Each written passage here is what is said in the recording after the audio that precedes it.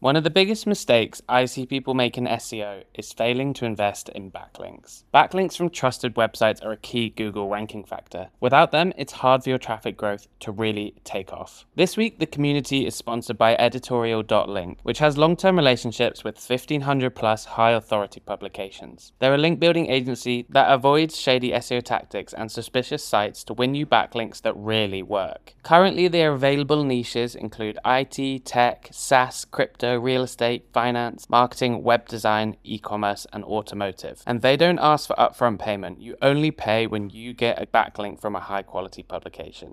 The team at editorial.link has kindly offered everyone in the How the Fuck community one free backlink with an order of 5 or more backlinks. Get in touch today at the website editorial.link. I'll drop that below in the show notes to start your backlink building journey today. Oh, and by the way, if you're an SEO agency who's struggling to scale your own link building services, you can partner up with Editorial Link to white label their services and bring even more value to your clients. Hi, Zoe. How are you? How's it going? Hi, Ben. Yeah, I'm really good, thank you. Keeping busy this morning. How are you? Yeah, I'm good. Yeah, also started the day off with a load of work, get done for the weekend. Cool. So people probably know you from LinkedIn, maybe. SEO LinkedIn, I think it's like on fire at the moment. There's loads of good people sharing stuff. But for those who don't, could you give yourself in short, like who are you? What do you do? Yeah, sure. So my name's Zoe Ashbridge. I've been an SEO full-time for the last 3 to 4 years now. I've got 8 years in marketing and digital project management. I've worked in leading agencies, international agencies, and I used to feel like a project manager, which is really nice for me because it means I understand the full marketing landscape. But what I was finding when I was in-house or in agency was I was kind of craving like a specialism, and it was like kind of like my love of content that helped me find SEO. I actually started off freelancing as a content writer. But what I quite quickly learned was I was not as good as a writer as I hoped. So I can write about things I know really well. I can write like personal type stuff and I can write about SEO fine, but I just don't have that like wonderful chameleon skill where writers can put themselves in like any industry, any tone of voice, any subject and like create magic. So I went into it like SEO instead. So I kind of found myself here, but I'm really glad I did. I'm really passionate about it. As you said, I've got like a nice following on LinkedIn now. I love SEO LinkedIn and I post there every day. And then every single Wednesday, I try and post like what I call like an SEO blast, which is meant to kind of help people with like the overwhelm of SEO. So you can search that hashtag and just find something that you could do now that's quite easy. And the kind of my hope with that is that it gives someone somewhere to start so they can just get into the flow of something, because it's super overwhelming sometimes with everything that sits in that SEO umbrella. Yeah. The hashtag SEO blasts, is that it? I have like hashtag Zoe SEO, but if you search SEO blast, I think you'd find it. Cool. Yeah, they're so great. That's the stuff like people love on LinkedIn because it's quick, actionable, like I'm not reading an essay, but I can like learn something like quickly from it. Yeah, they're so great. I might just ask you some of your SEO blasts later and get some examples of those. Yeah, for sure. But cool, yeah. Your point about writers is interesting and like your writing background. I was talking to someone the other day and it's like, how do you find a great writer was one of the topics. And like, one of the things people do look for is either they're an expert. So that's like you in SEO and like you can write about that so well because you know it. Or you just need someone who is like incredibly good at researching somehow. Yeah. The journalist who goes out and finds all the insight. But yeah, I guess different people are naturally kind of good at different ones. And like, you've got to find it. It sounds like you found your kind of area that you like. Yeah, for sure. I found my lane and I'm going to stay in there. Yeah. Definitely where I belong. And it's where my soul feels most happy here as well, which is good. But yeah, what you just said there, I think is like really key, isn't it? Writing is actually, there's like the skill of writing. What good writers do is actually research really well. And I think that's where you find your good writers and your great writers. The great writers are really good at that research phase. Yeah, so true. Yeah, like it's so tempting to be like, I need an expert to write this. But sometimes an expert has their way of doing things and isn't realizing that everyone is in a different situation and has different. So like a researcher can give more like even a better like nuanced answer potentially. Definitely. Yeah, cool. Anyway, so this is an SEO podcast. So it's actually great that you're an SEO. What we want to talk, so there's like, actually I've written down 4 different topics that I want to talk. Hopefully we'll get to them. The first one is on-page SEO. And I would love to hear like your best practice and tips and things. But my first question, I guess, is not around like maybe what I'd consider very basics. You should put keywords in your titles and things like that. But I'd love to know like from you, if you have a keyword, how do you decide, let's say like you're writing a content brief or something. How do you decide what goes on that page? Like what headings, what do you look for, like say in a competitor analysis and stuff like that? That would be really interesting to know your feedback. Cool. Okay. So Lewis Smith posted this recently, and I love this because I feel like I couldn't put into words what I do with the keywords. And he said a keyword is a gateway to a topic. So when you get one keyword, it's not just this isolated word or phrase on its own. It's actually a whole other topic. And that is really important to think about. And this will kind of come into what I'm going to say next. But I think generally that understanding that a keyword is more than just a keyword is actually what's often missing when I get involved with a client. So most people understand keywords. They know they need to use keywords in their content. They know they need to put it in their headings. But what's often missing is that kind of layer of understanding of the bigger picture and how this keyword plays into the rest of the website. So whenever I find a keyword, the first thing I would do is actually just Google it. So you don't even need a tool just to get started with this. It's just to take a look at what type of content is ranking for it. Yeah. And generally, you're going to find the keyword returns a certain sort of results. Sometimes the SERPs are a bit mixed, but generally it's quite consistent in that you're going to find 10 articles on blog, 10 blogs ranking in the SERPs, or you might find it's 10 service pages, or it might be 8 service pages and two blogs. I'm just realizing I'm counting to 10 here with the organic search results, and it's no longer 10. It's actually more like 6 or 8. So I'm just going to, I'll put that there. Okay. You'll find the majority of the results are quite clear. Mm-hmm. So the first thing you want to do is aim to create something that's already ranking. So if you're seeing 8 blog posts, don't try and write a blog. So don't try and write a service page. You need a blog. And if it's like a listicle, so the top 10, I don't know, best softwares for whatever, that's the type of content that you need to create. Yeah. So that's the first thing. And then some people listen to this, going to say, this sounds like it's like kind of copycatting. And this is where this kind of next layer of SEO comes in that you need to stand out as a useful piece of content. So you asked about how to include like headings in briefs. Again, you don't even need a tool to do this. Obviously, they are available and it'll speed up the process a little bit. But I didn't use tools for years. And actually, I do still have a preference not to use tools to some degree, because you can just get more immersed in the content and the information, which I personally like, but of course is slower. So I would just open up all those top ranking articles that are relevant to my website that I'm working on. So if there's like a Forbes article, I probably wouldn't open that because the chances of you taking down Forbes and SERPs is fairly unlikely unless you are a really big authoritative website. Or if like Wikipedia's ranking, I'd probably just leave it alone. But I'd open up those articles that from websites you recognize, competitors, and see what they're writing. And then what I was aiming to do is every heading that they're writing, I'd aim to include that in my own content. And that would basically form my outline. So that's kind of like step one. What is everyone talking about? Can I cover it? And it's important to note here as well, is that I would never, and I don't think anyone ever should, cover content that doesn't like line up with their brand or their values. So if a competitor's writing something that you don't like or don't agree with, don't add it in just for the sake of SEO, because it's not even going to move the needle that much anyway.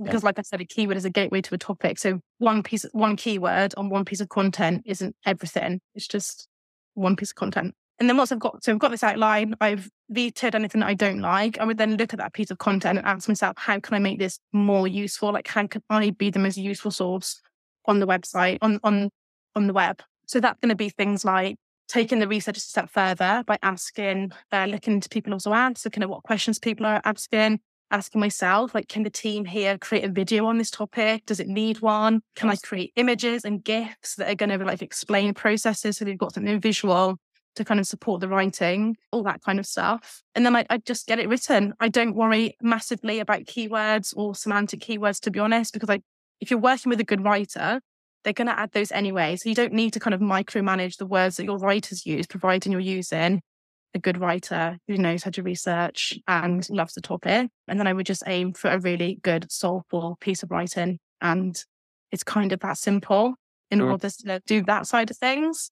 And then, of course, the plot thickens and we talk about this. Good old Lewis for saying this. This key would be in the gateway to a subject, because now we can start to think, how else can we support this piece of writing? What else do we need to answer? What other pieces of content do we need to add to the website to show that we're authoritative and knowledgeable on this subject? Nice. Well, yeah. Okay, perfect. I'm going to try to pick apart like some things you said there. I think that's an amazing overview of what people should do. So like you said, like I try to include every heading. Like I've heard this advice before. I guess it's like try to match the headings that they've done. So I guess the kind of theory behind that is that you're doing everything they've done, but better, but more or different, or like you've not missed anything. Therefore, Google should be like pop you above them maybe. I think when it comes to like reality of like looking at the SERPs. A lot of people have like the most random headings that don't make sense, or like they either have no keywords or they're just not really an accurate or descriptive heading of what's there anyway. I'm guessing, would you ignore those? Yeah, ignore. And I think that's where that is where the experience of an SEO does come in really helpful, because you've got the kind of like the guts to say that's not that useful. And I think when you are looking at SERP analysis, you do need to bear in mind that you're doing SERP analysis in this way, and so is everyone else.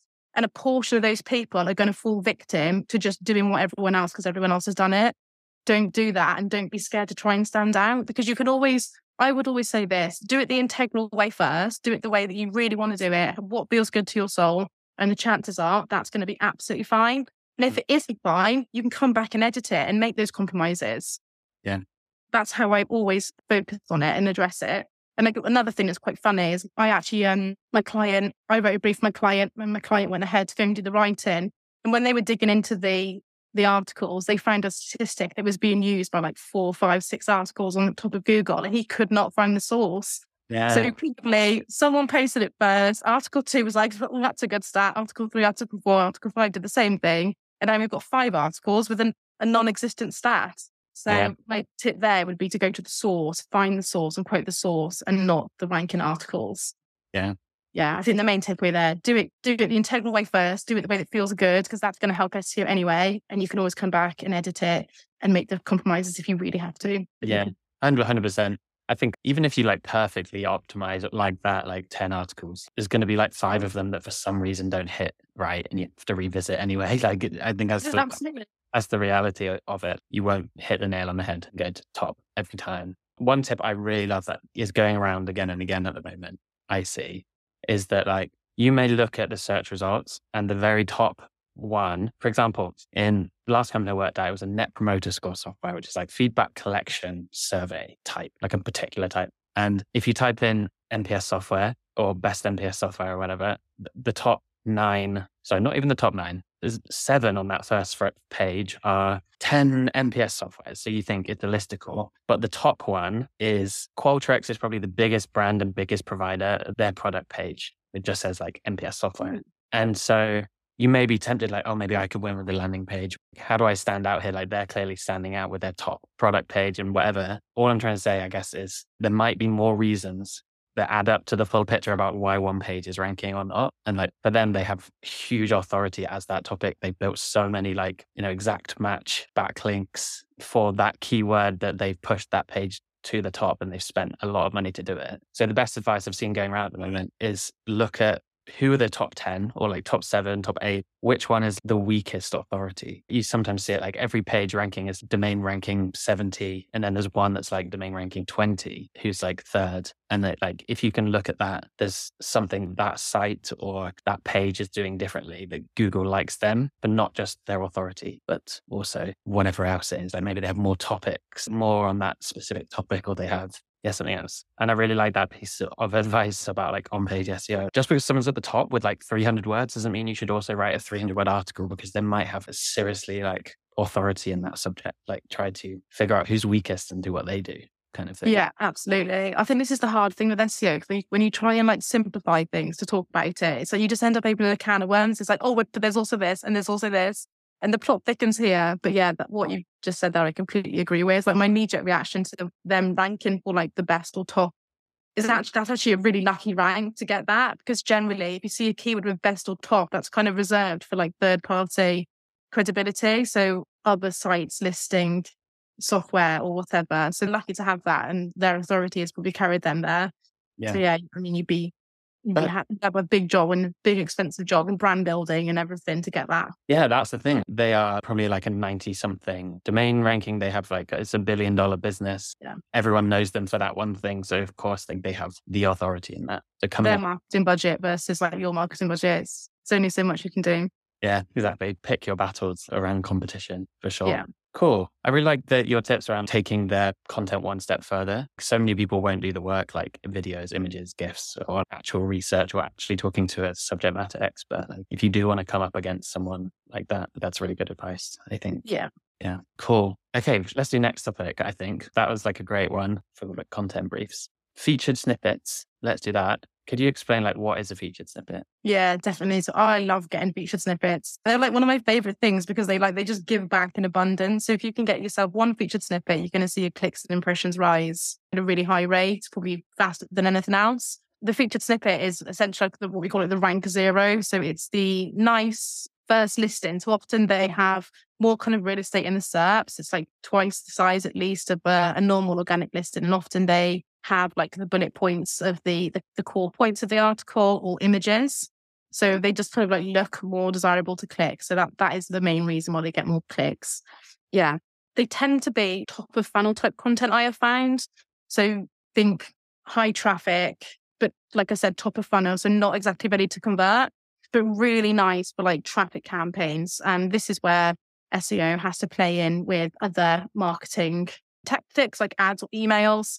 Because at this point, SEO is going to get a lot of traffic who probably aren't ready to convert yet. And this is probably their first touch point with your brand as well. So they've searched a problem. So one of my clients has got a featured snippet for like oily skin women in their 40s. Lovely audience, because we know we've got a load of women who've got oily skin and they're in their 40s. So we know exactly what their problem is and roughly how old they are. We know why they're probably getting these oily skin problems.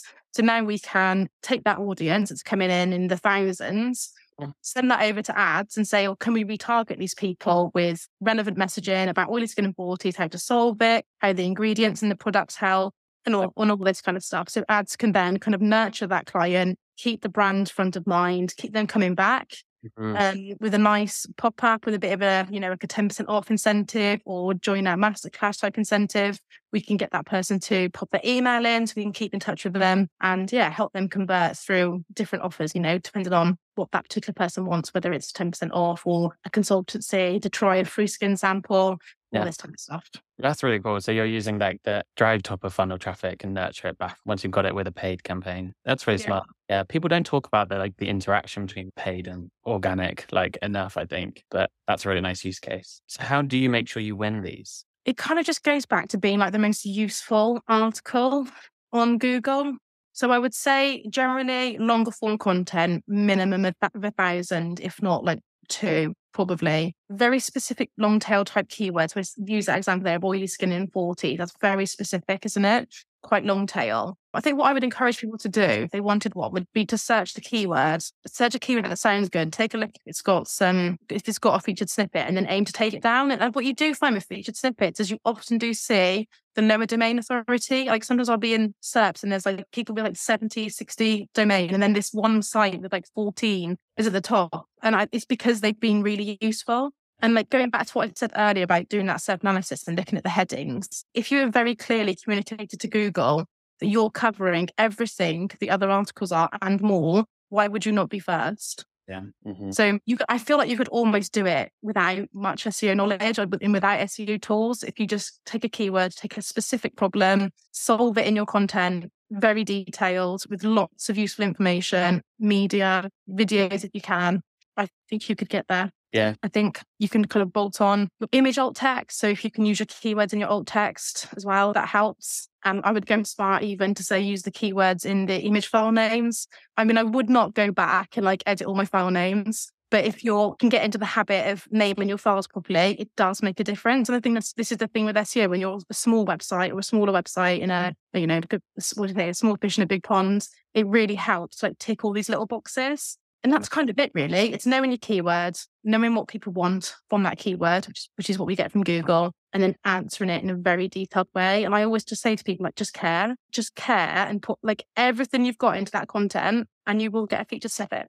Yeah, cool. Great advice. I think when you look at featured snippets, like I said, put the keyword in and see what comes up. But if it makes sense, most featured snippets they're like a very small paragraph or they're a table or a list or something like that, or maybe even a video, but ultimately they are something that is small enough that it can be answered without you having to read the whole thing. So it's often like a definition or top 10 things. Like if someone says best software, it will just ping those top 10, but then they can dive deeper to understand them. But it's about how can Google summarize what you're saying quickly on the search results. So like you said about it's often a long question or something very specific that you've answered, or like a definition. Or the one I see a lot is like benchmarks and statistics. So like if you type in, like going back to that customer feedback thing, like it was every single version of like customer feedback score benchmark for healthcare, for finance, like they would have a list of benchmarks on the featured snippet at the top. If you type in your keyword, like you said, and then see what type, is it a table? Is it a small paragraph? Then you can try to do the same. If your content doesn't have a table, a list, and the feature snippet is a list, you're probably not going to win it. Exactly. Yeah, it's a really good point actually about that. If you can, it's something that can be answered in like a paragraph or in like bullet points. And I guess it's knowing how to communicate that to Google so it's very clear. Like you said, the bullet points it pulls through are generally your heading. So if it's like, I don't know, 10 ways to care for your skin, for example, it would probably pull through like 5 to 10 bullet points, and they would be the H2 tags most likely. Or you can, I always say to writers is a little tip, is to, if you're answering a very specific question, like what is the best product for skincare? I'm really going into skincare today, but so you would you would use the question in the answer. So the best product for skincare is, answer it in like a sentence or two and then elaborate. And then Google will pull through that sentence. Yeah, exactly. A lot of people do it well. They'll go like, okay, if it is a definition, they'll just make sure their heading says definition of, and then they answer it in 2 sentences. So it's like, yeah, it's really just matches that. Time for a short message from me. Today, I'm so excited to announce the launch of my new Scale package, which is available for pre-order this very second. I'm going to drop the webpage where you can learn all about it in the show notes below this episode. And if you subscribe to the newsletter, you can expect an email from me tomorrow telling you all about it. So, what exactly am I talking about? Well, the Scale package is my contribution to the world of SEO content operations. It has 3 parts. The first part is an ebook, which has 2 core sections to it. The first is content and keyword strategy, where you'll get answers to questions like, is SEO even right for me? What does my customer want on the search channel? What keywords should I go after and in which order? And how can I make more money from SEO? Section 2 of the book focuses on how to produce content at scale. I detail 12 steps that are the most important for scaling content, mapped against a timeline, each of which every agency, marketing team, or niche site owner should know about before building their content operation. Steps include creating a writer hiring funnel, building EEAT into your system, scheduling, content updates, and so much more. So, I said this is a package, and here's why. This isn't just an ebook, it's also an operations starter kit. You'll get my content machine dashboard that I use for tracking the flow and creation of new content. You'll also get over 12 standard operating procedures, guides, and templates that I use to communicate with writers efficiently and make sure they nail their job. I've literally sold this package for thousands of pounds before, but now it's all yours. And the final part of the package, the thing that completes the trifecta, is this also comes with an annual membership to the How the Fuck community. Community membership gives detailed real-world examples of people doing exactly what you are trying to achieve. It's a continuous source of inspiration and guidance. You can expect an entire year of newsletters, podcasts, and later this year, a chat community where you can share and receive advice. Theory and templates are concrete, but weekly motivation in the community keeps you on the path to success, and that makes all the difference. This is the package that I wish I had when scaling my own content production and creating content at scale for my clients. It would have saved me so much time and headache, and frankly would have saved me a ton of money that I waste on writers that weren't that good. And it can all be yours for less than a price of one well-written article. Pre-order this week for £249. Next week, that price will be going up. And don't forget, the link will be below this episode if you want to check that out. Thank you. Now back to the episode. From my experience, I don't know what you think, but like featured snippets often, if you win it, although like it's like Google stopping you, the searcher having to click on your site to get an answer, it definitely drives loads of clicks anyway. Yeah. I never worry about that. So people are like, oh, Google answer more questions in SERPs. It's like, okay, that's fine. So we'll just keep showing up in SERPs then. Like, what's wrong with that? Yeah. And I mean, like, there's going to be 2 types of people. The people who want the fast answer, who are probably not going to convert anyway. So if they get served on SERPs, it's fine. And the people who are going to click through and want more and are probably a bit warmer anyway. So I'm just like, yeah, it's great. I'm happy. Yeah, I think that maybe the one thing is like, if you're not number 1, you might not get much.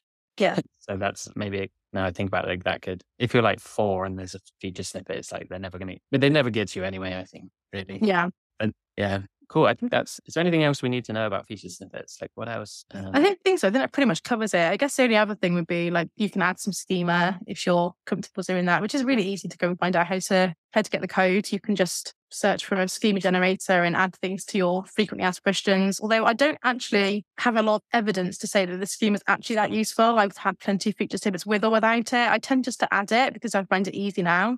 But I think you're fine without it anyway. How do you add it like into like the HTML editor of your Yeah, into the code? I'm pretty lucky because I'm working to dev, so I often ask him to help me with the schema. I'll either kind of start off and get him to check it, but he kind of built me my own like schema generator. I think he was like, I really want you to start asking me about this, so like here you go. But that really wouldn't exist, but it was a nice gift. That's pretty cool. I've seen people use ChatGPT for it, generate schema for a table. So that's obviously potentially one route now. Yeah, absolutely. And it is I actually tried the ChatGPT schema for person schema. So I want to work on my own person schema for myself. And my boyfriend had to edit the code for me. So it's not like perfect, but it will get you a lot closer. And to give the ChatGPT its credit, it really helped me understand what I can put within that type of schema. Whereas before I wouldn't have understood that.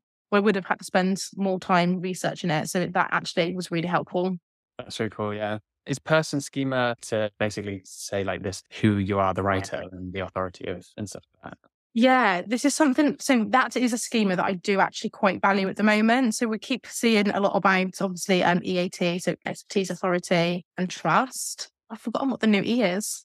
Experience, I think. Experience. And I think that having that person schema will actually be quite useful because I think one thing Google could look for is proofs that you're an actual human writing this content. So, for example, if on my website, which I neglect, obviously, because I'm busy on it, everyone else is, if I write an article on my own blog and say, well, this author is Zoe Ashbridge and she's the same as this LinkedIn account, Google can then you can kind of prove that you're a real person and, you're active on LinkedIn. Google might be able to see that. Zoe also authored in this publication. So I'm kind of proving that I'm a credible source that can be trusted on the subject of SEO. And I think that's going to become more significant as we go on. Yeah, it definitely seemed like it. I recommend that everyone gets into this schema stuff. I still don't understand how that's not just super easy to fake. Like obviously you could just pretend how Investopedia has like written by, fact checked by, reviewed by, and they're all like these like senior fund manager experts and things. And it's like ultimately, who knows what actually has been. Totally. It wouldn't even be hard to falsify a LinkedIn profile, would it? But I mean, they're always going to be up against that in the SEO world where, so I think my mum said this, if someone can create something and someone can break it, they'll find a way around it. And we are. But I think you just got to trust that if you keep doing the right thing and being integral, it'll pay off in the long run. Yeah, I agree. I think as well, like there's like a certain amount of weighting or will be on that, the fact that it says as a human writer, but the reality is like, is it actually cited? Is it good content? Are people engaging with it and trusting it? Or are they bouncing away from it super quick? Yeah. Back to the search. That stuff probably has more of an impact ultimately, whether it's a good source or not. Yeah. Okay. That was good. I like that little person schema. Okay. The last, I think I saw you do a post about HARO. It's a little bit of a selfish question because I'm doing so many HARO things at the moment. But for me, like when I have won a HARO pitch, you get yourself on like sites that you would never get on a backlink. And really good ones. But obviously, like the rate at which you win them is like you have to put like a lot of effort to get no guarantee results. So like, what's your best tips? And for anyone who doesn't know, HARO is like help a reporter out. It's a website that hundreds of reporters will ask for quotes and stories from people, and then they'll link to you. So you can do loads of pitches. What's your advice for like winning a pitch? So I'm quite new to HARO, so I'm not like the most credible source for this, but I have been really giving it a really good go. And like you said, it's hard work because you have to be quite responsive. You can sign up to HARO and you can get up to 3 emails a day, which I would recommend going all in. If you're going to do it, don't half do HARO, like go all in, give it a good go for 3 months and see how you get on. And to be fair, I think I secured, it was somewhere between like 8 and 12% of pitches I'd sent. But I've only sent like 20. So that's only like 2. So I'm not getting huge amounts, but I'm also not sending like loads and loads. But I think it's actually probably why the pitch percentage is okay though, because I wait until something's very relevant and then I send it. What was it about those 2, do you think? Was there anything different about those 2 and what's your approach overall? So I think the ones I've secured, so I've been doing a little bit for my client and for myself mostly, so one client and me. And the ones I'm getting more luck on are the ones that are for me. And I think it's because the expertise is actually there. When I'm writing about myself, it's a lot kind of believable. Yeah, I guess. But also, I don't really have anything to sell. So I'm not, the client I'm writing for is like, they sell products. So I think it's harder when you've got a product to sell because you need to actually step away from that like sales mindset because they don't want to promote a product. They want a quote from an expert. And that's where I need to improve, I think. And I think that's where I'm falling short. But I did get a course written by a journalist. It's not about HARO. It's about pitching to journalists in general. And one of the comments in there was, not even to try and pitch a product. And I'm not actually trying to pitch a product. I know that already, but I think I've not quite got that down yet. So I think that's the thing, is just try and be really genuinely useful. And you may or may not get a backlink, but be helpful. And that's your best chance of getting one. Is it a case of you're pretending to be your client, or you answering like, hey, my client says this quote? Yeah, so I write it as me and say, hi, I'm Zoe. I help my clients on Google or with SEO. My client's name would love to answer this query for you. And then I put in, I actually got that template from Nick Right. He's got an agency who does backlinking. So I just kind of copied that and went with it. He's got a really good blog post on it. I can imagine as a journalist, instantly I'm going to be they just want the link, it might not be real. I want so I don't know what the ethics are on faking, pretending you are that person or writing for them. But well, I think just as long as you're honest, I always just think I'm just going to be honest with everyone and they can, but I do wonder if they think, because it's an SEO, whether that doesn't help. Although I've heard other SEOs tell me it's fine to do that. So, but maybe I should try writing it as a client. That's kind of on my list to try as well. I had another comment on that, but I think it's just escaped me and gone. You get it approved, right? And then it is genuinely from the client. Oh, for sure. Yeah. I mean, they're writing it. Usually I'll smash out a draft and say, can you add to this? Because I don't know enough about my clients' products I'm not an expert on it. I can't write an expert answer on that. Yeah, 100%. Yeah. So maybe if it's literally coming from them, may as well pretend to just write it from them. Yeah. Yeah. So the ones I've won in the past, I've always been accidentally or on purpose, just a little bit weird and unique. I'm sure everyone gives very similar responses. So as soon as I lean into something completely different that they haven't seen, the few I've won have been like that. Yeah. But my personality into it. No, that's a good tip actually. And I have to say, you saying that makes me think, that's been the same for me actually. If the answer comes to you fast, someone else has probably said it. So think and submit something that didn't come really quick. Yeah. That's the thing. I think these journalists, they know the top 10 bits of advice. So they want you to, send something they've not thought of, or at least you've said it in a way that's, oh my God, I'm so passionate about this. And it's exactly like my thing. And that's the kind of thing I try to do. But we'll see. The annoying thing is, it's not really a close feedback loop. It might be 2 months or a month before you see the link come in. Yeah. Yeah. Roughly what your percentages on there? Are you tracking your, no?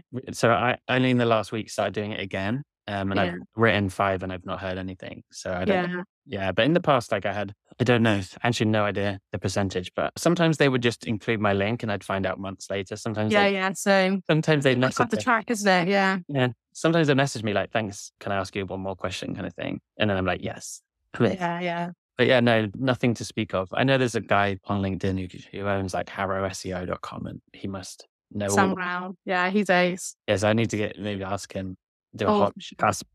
Yeah. Oh, for sure. I would love that. That would be it. Because I'm sure I'm wasting so much time. That would be really good to get him. Cool. Okay. Sorry. So that was an unplanned question, but the one I wanted to ask you, final one, was about freelancing. I know you've done a lot of freelancing in the past. I would like to know, I think a lot of the listeners are SEOs, SEO agencies, or agency owners or whatever. I'd love to know, from your perspective, where would you say your expertise lies on that? Because you were doing a lot of freelance stuff on Upwork for a while. Is that right? Yeah, I love freelancing. I've been doing it full time for nearly 4 years. And I actually did a round of freelancing when I was much younger. So I was probably I was in a job, hated it. And if I broke down my wage for the hours I was doing, because it was one of those offices where you were kind of rewarded if you stayed really long. So people would just the minimum contract was 40 hours. And then people would just stay walking around the office doing nothing to be the last man standing. Do you know what? I just kind of remember just working out my salary and dividing it by hours and being I'm on less than minimum wage. What am I doing? So I literally just quit my job and I was do you know what? I'll find another job. I'll work in a pub. I'll work in a supermarket. I'll clean stuff. There's always work and this is miserable. So what's the point? And then I have this, I don't think anyone should do that. I don't actually recommend that. I was young and I had parents. Like, if I never had any money, I was fine. So I don't recommend that. But sometimes you have to make a move in life for the next opportunity to come. You don't get anything from like sitting stagnant. So I did that. And then, which was really weird, but a woman who I met in York who had like a tag hanging out of a jumper, I told her about that. We stayed connected. After my job, she got back in touch with me and was like telling me that she was looking for a freelancer. And I was like, okay, that's very serendipitous. So I started working for her probably for a year. And then her business kind of shifted and I went in agency. And then started freelancing again. So I feel like I've tried freelancing like the not so great way and then the best way, which is where I'm at now. And I've been a full-time freelancer now for nearly 3 or 4 years. So back then, were you writing or was it like SEO help and stuff? Back then, I was more like a marketing exec, if you like. So just helping out with all sorts. Okay, cool. What I would love to know is something I struggled with when I was in-house at a software company. So like we would use freelancers to help us, I don't know, scale writing or like other help and expertise. As someone on the other side of that, like what can your clients do to like make it easier for freelancers? Like if you're talking to like an SEO founder or something who wants to work with loads of freelance writers, or if he wants to hire lots of other freelancers, what would be the best? Yeah, I don't know. Do you know what I mean? I'm struggling with the question. I think I've got something here. So I think from what you're asking is like, when to hire a freelancer and how to hire a freelancer and what should you have client side before you go and get a freelancer. So I think the first question to ask yourself as a client is, do you need like a freelancer or do you need a group of freelancers or an agency? And all three of these are perfectly good solutions. So if you need a freelancer, one person, you need to fill up one skill gap. So you need a writer to write a suitable amount of blogs. It's going to be quite small. Or you might need more than one freelancer with content writing, for example. You can't always expect your writer to do the SEO and you can't always expect your SEO to do the writing. So you might need 2 freelancers. If you're scaling content production in a really big way, you actually need like a much bigger infrastructure. And I think content writing gets a little bit of like abuse in that people think, oh, you're just writing content, but you're not actually. You're publishing content to a website. You're searching for images, making videos, ideally. You're adding the SEO layer. It's a big, big job. And as soon as you start talking about content in a really scaling content in a big way, I just think you might be better considering either an agency because they've already got a process. They've already hired good freelancers. They've done all the recruitment. They've spent the money to vet the good freelancers. And they're ready to go and they're really agile and they can do things faster. So that's also an option. So that would be my first question as a client. Or if you're going to be working with many freelancers, someone internally needs to manage those people so everyone knows what they're doing. Otherwise, it can just get really hectic and it's not a very nice working environment for anyone.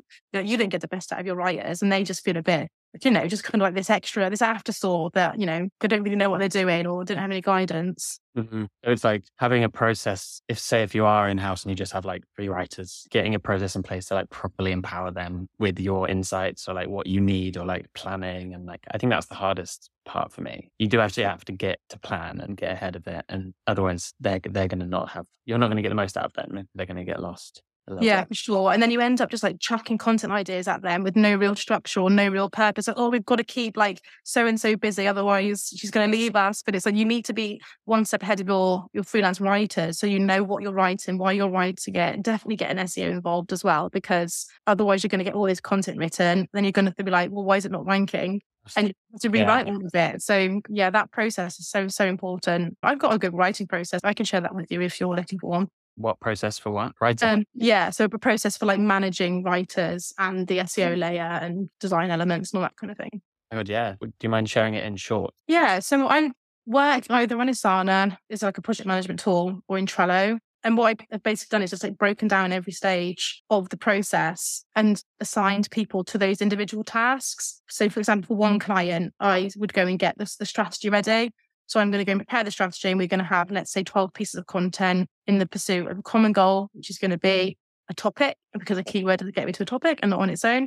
12 pieces of content and they're all going to work together to rank. So they're all going to have a role to play in the goal of getting visibility on Google. And then I would usually do like a draft keyword cluster for each of those articles. Then I work with someone called Lydia. She would go and create the content brief.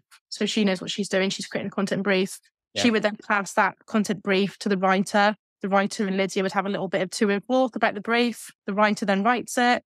that goes back to the different edit. Then it might go to design, because design need to get us the hero images. If we're really lucky and we've got a video team, it gets passed over there. So you can see how like it's kind of just managing itself and going down the flow each time. And then once that's done, you can kind of get even more like smarter with your marketing and say to ads, hey, we just put this content live. Please, can you add this to your audience so that we can literally start remarketing to them from audience number one? Nice. Same to email. Yeah, nice. That process can go on and on. That's really cool. I think I'm lucky to talk to a lot of people like you who have like some kind of process for scaling their agency, their process and stuff. So I've mostly been in-house until recently, and then I've now got clients, and like I'm having to like figure this out. Like, how do I not spend my entire life doing everything? And like, what can I create a process around to make it all manageable and easy? But I have an S, or mine sounds somewhat similar, but like maybe not as advanced, but it's like an Airtable that has here's the keyword and the variations, and then it has like a space for a brief, and then the stage that it's at. So like needs brief creating all the way